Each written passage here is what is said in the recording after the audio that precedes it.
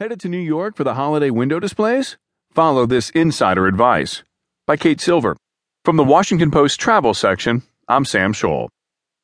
It's a tradition almost as old as department stores themselves, visiting the holiday window displays in New York City.